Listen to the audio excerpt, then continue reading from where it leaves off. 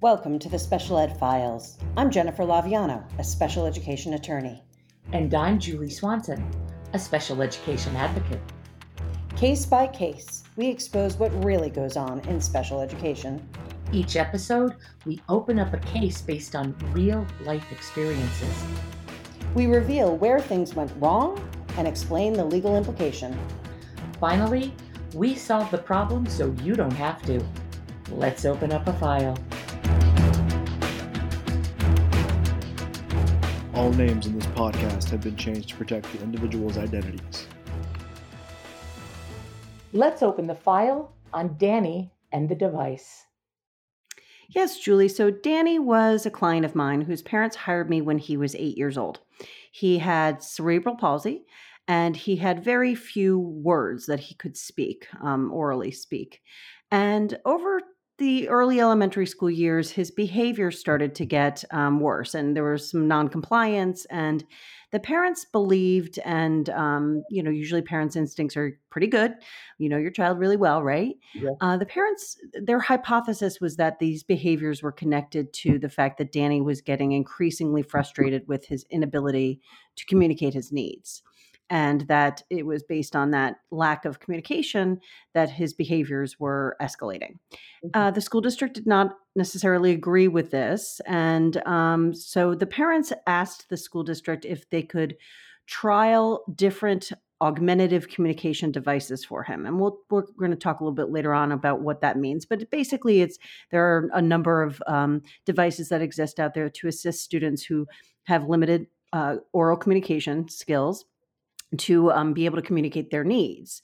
And the district was providing Danny with an augmentative communication device, but it was very limited in its tools and abilities. And the parents just didn't think that he could essentially say yes or no with this device, but not much else. And they really felt that he needed a more comprehensive device. The district would not agree. So the parents spent the summer pretty much depleting their bank account and went out and rented one of the more expensive pieces of equipment that had a whole bunch of fields and different options for words and different abilities to communicate different types of needs. And they hired somebody to work with them from the company that developed the piece of equipment. And they spent the summer collecting data and working with Danny to see if the district's theory was correct or theirs was correct as to whether, in fact, these behaviors were connected to his communication. And the good news is, Danny's communication skills kind of exploded over that summer. He was really able to use the device after a short period of time effectively, and was able to request things, and even down to the details of which foods he wanted. There were a number of fields on the particular device where you could customize it, and they were just thrilled. They were absolutely thrilled, and his behaviors significantly were reduced in terms of his noncompliance, and they were thrilled. So they presented that data to the school district when the school year started, and thinking that there would be, a rejoicing of the team that we had this new device that was working. And the district was not as happy as the parents had thought they would be. And unfortunately, I think in part because this particular piece of equipment is extraordinarily expensive. And the district, however, looked at the data and realized, we really need to consider this. And they went through sort of a back and forth of, there's another device that's a little less bells and whistles, but we think could meet his needs. And they tried that for a while, and Danny's behavior spiked again. And so ultimately, they finally did agree to bring in this piece of equipment for him, this augmentative communication device. Unfortunately, what happened next, and what led the parents to contact me, is the school said, we're going to get this piece of equipment, but we're not letting him bring it home with him at the end of the school day. He can have it here. He can use it here. But we don't want anything to happen to this piece of equipment that's so expensive, and therefore you can't bring it home. So, Julie, those are the facts. Well, and Jen, for those of you who may not know, I have a young man, child, he's a young man now, who is nonverbal. And, when you have a child who's nonverbal, you really need to give a student or a young person or an adult for that matter a way to communicate. And I've always been told that communication, that behavior, if you can't communicate, then you are, of course, going to have behaviors. And I remember the story of when my son Alex was a really little guy and we were just figuring out, what all of his issues were. And he was nonverbal and he used to bite us all the time Hmm. because it was his only way to get our attention. Right. Adaptive. I mean, it was maladaptive, right?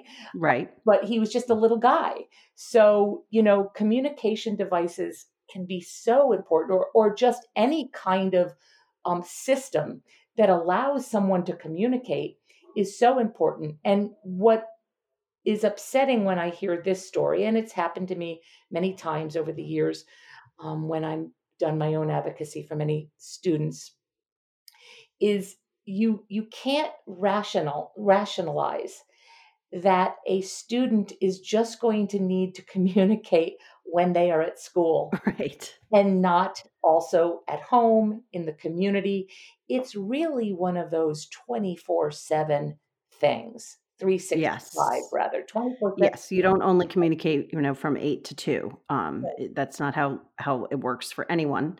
And can you imagine how frustrated Danny must have been to have finally found a modality that allowed him to communicate with his parents and the people around him, and then to have that limited to just when he was in school. I must have been incredibly confusing for him until we resolved it. Oh, And it just when they call, I couldn't even believe it. I thought it was just such a really insensitive at best position to take because as you said, communication is core to who we are as humans, right? right. And, I've just dealt with this issue so many times over the years, not only with my own son, but other students.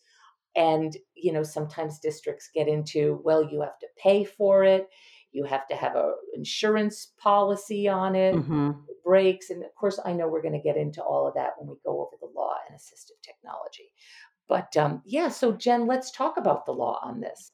Okay, so first of all, augmentative communication devices, that's a term that a lot of people will use. There's also AAC, which is, I think, assisted augmentative communication, but that term isn't really in the federal statute that governs special education, which is the IDEA, the Individuals with Disabilities Education Act.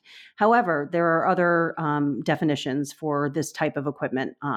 First and most obviously, we would probably consider this assistive technology, also known as AT. Okay.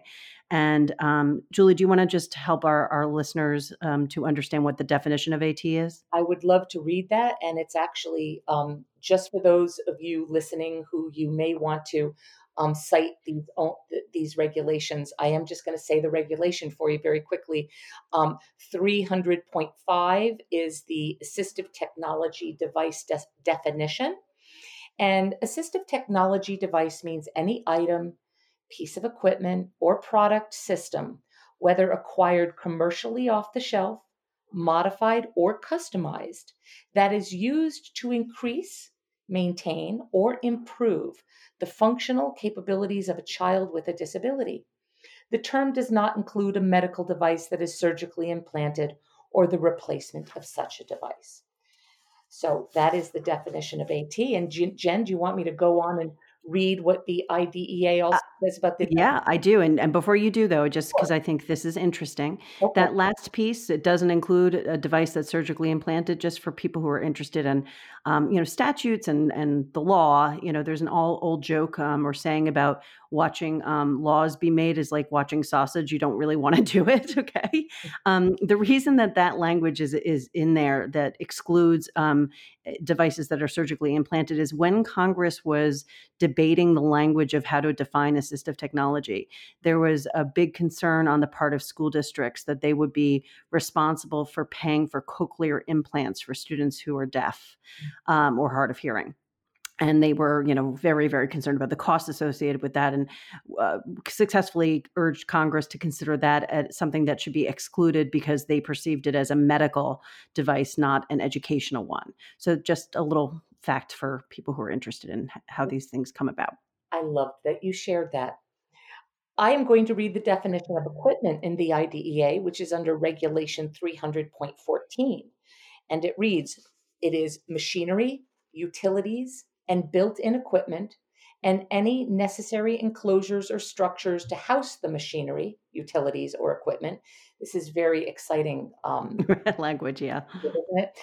And all other items necessary for the functioning of a particular facility as a facility for the provision of educational services, including items such as instructional equipment and necessary furniture, printed, published, and audiovisual instructional materials, telecommunications, sensory, and other technological aids and devices, and books, periodicals, documents, and other related materials. Very, very jazzy, sexy stuff, right? So, but both of those definitions, I think from my view, augmentative communication really falls more cleanly. Is that a proper way of saying it? Is cleaner under the definition of assistive technology than under equipment, but I think you could argue both.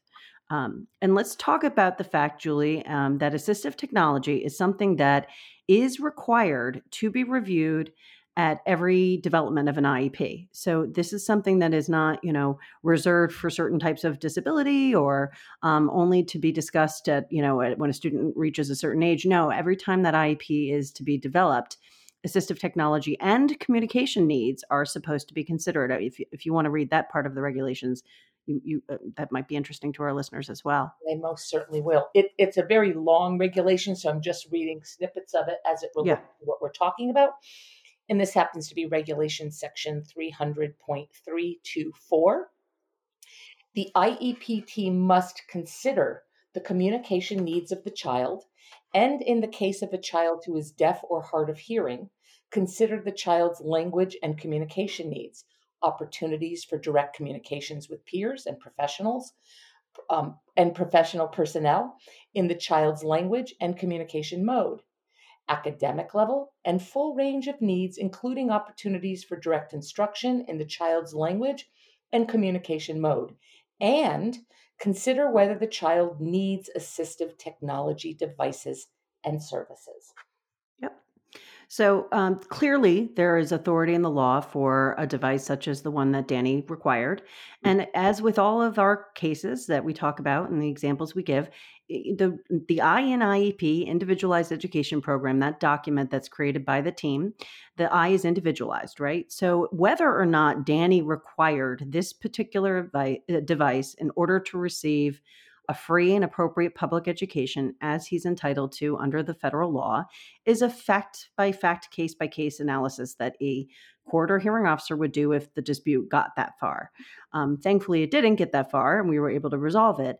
But this is a common area of dispute where some children require rather expensive equipment or devices in order to receive an appropriate program.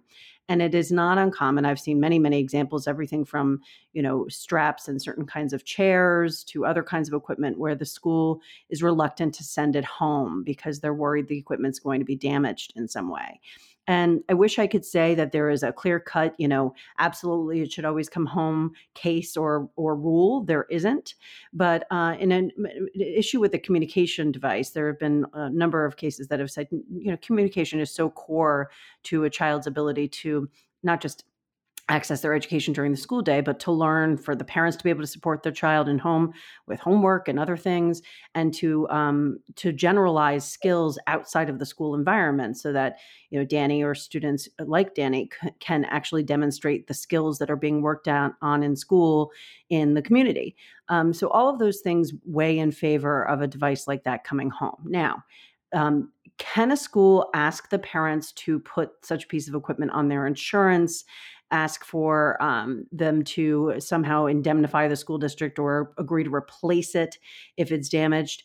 The answer to that is probably not. And I know that sounds like such a lawyer's answer, but most of the cases I've reviewed have said that while they might be able to ask a parent to put it on their insurance policy, they probably cannot require a parent to pay for its replacement if it's damaged, because if it's been determined that that piece of equipment is necessary for the child to receive a free and appropriate public education, then they need it and it should be free. Right. And let me read what it says in the IDEA about whether or not, how to decide whether or not a piece of equipment should come home. And this is in section 300.105. And it says, on a case by case basis, the use of school purchased assistive technology devices in a child's home or in other settings is required if the child's IEP team determines that the child needs ac- access to those devices in order to receive a FAPE, which is Right. rather general, but it's what you just said. Yeah. I mean, here's the rationale that I just think is so simple. If you're communicating in school and you need that device for your primary communication, and then all of a sudden you're learning how to use it in school and you want to generalize the use of that device, but then you're not able to bring it home. It's like clipping a child's wings, holding their hands behind their back and saying, well, you can only communicate when you're at school. Yeah, exactly. And then I can think of other examples, and that's what we're trained to do, is to think of other examples where maybe it wouldn't be required to go home. So let's just say a child has a particular mat that the school provides because that particular child, during circle time at school gets really antsy, and they've found that this particular mat allows him or her to sit still during that, time, and that's used at school for that purpose. Well, most parents aren't having circle time in their home, and that's a probably reasonable thing to say stays at school, and they may need to use that for other students, but it is determined by the IEP team and it should be based on the child's unique needs. And Jen, I've found over the years that most parents are unbelievably willing to be very flexible with school teams when you need two of something. Yeah. For the home, one for school. Yes. And so, but they're usually lower ticket items. And, I find that most parents want to be reasonable and say, well, we'll get our own for home. You have this one at school. But when we're talking about these assistive technology devices, that can be thousands upon thousands upon thousands of dollars. Mm-hmm. Rationalizing to have two of them, right? Right. Especially, there are many, especially if a device is even just remotely a little bit different than the one at school, than the one at home, Mm-hmm. could have generalization issues. Like, It's true. You want it to be consistent, right? There's a good argument for that. Definitely. And we always encourage our clients to be flexible and understanding. And in this particular case, the parents had a really good insurance policy and they didn't have any issue with saying we will run it through our insurance, through a rider on our insurance to make sure that if anything happens to it, it's covered. Again, probably not legally required to do it, but they were willing to do it because they wanted to work with the district. Yeah. So Julie, so that's the law on it. Let's go to your favorite part, the rewind. The rewind. Yes, let's rewind, Jen. Yes. So what could have been done differently? This is the part of our episode where we talk about how this situation that led the parents to have to hire a lawyer could have been avoided by the parents, the school, the whole situation, where it went wrong, and maybe where in the future you, as either a parent or an educator, related service provider, you can hopefully avoid these kinds of difficulties. And I'll start with the fact that ultimately, the level of respect for the communication needs of Danny was just not, and I think this is a fundamental issue that really set everything off from the very beginning. It just wasn't there, I'm always very careful, and so are you, Julie, to point out we're brought in when things are really bad, right? People don't go out and hire lawyers and advocates to go to their child's school with them unless they feel they don't have any other choice in order for their child to get what they need. And so in this particular case, unfortunately, the team that was involved wasn't recognizing the very important nature of Danny's need to communicate, and that was why his behaviors were so prevalent and were getting worse. And on this point, and I think it's just something I'd like to share with all of our listeners, because it was a book that I read that really transformed my entire viewpoint about how important communication is for our students who are nonverbal or pre-verbal. The book is called Out of My Mind. It's actually a novel. You can get it on Amazon. The cover is like, it looks like there's a goldfish jumping out of a goldfish bowl. And Sharon Draper is the author. And it's a novel, but it's told. I feel like this book should be required reading for like every educator, anyone who has anything to do with disability. It's told from the perspective of a girl in school who is nonverbal, but is incredibly bright, but everyone around her, other than her parents, are assuming that she has no abilities and no skill because she can't communicate. And it's her world is very, very frustrating because the presumption, because she can't communication, is incompetence rather than what we always hope people do, which is to presume competence, right? And so in the book, she is able to get a device, and the device allows her to communicate. And suddenly, all the educators come to the realization that she's very bright and has been really segregated most of her education with one teacher in one room or maybe two kids, rather than in the mainstream, because nobody took the time to really assess her communication skills and her ability to use other devices in order to communicate. And it's transformative. It also is just a great, great book. And I cry every time I read it, which I've done several times. You won't be able to put it down. When you read it, you'll realize that communication, as we talked about at the beginning of this episode, it is the core to so much of our education and of our lives. And so at the outset, there wasn't a true understanding of how important it was to get to the bottom of Danny's ability to communicate. Jen, that leads me to another thing that the team could have been more receptive to, and that was trialing the equipment and different equipment. I mean, Right. how do I always like to say, you can't know what you want until you know what you don't want, right? And if Mm-hmm. you only trial one thing, right, and especially if it's something that may not be as impactful for this student, you can't make a definitive decision, right?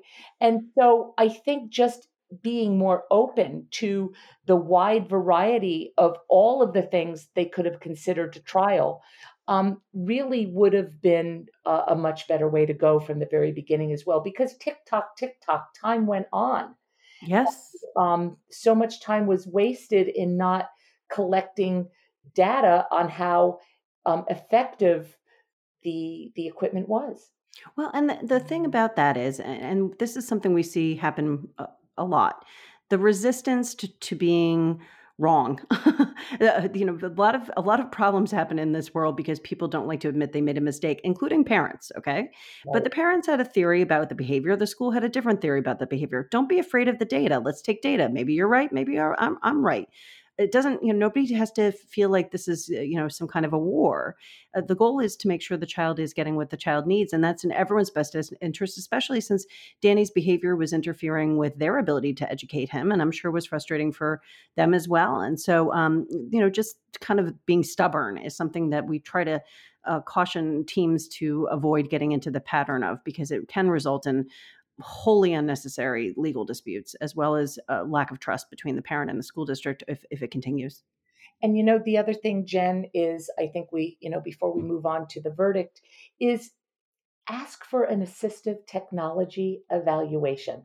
Yes.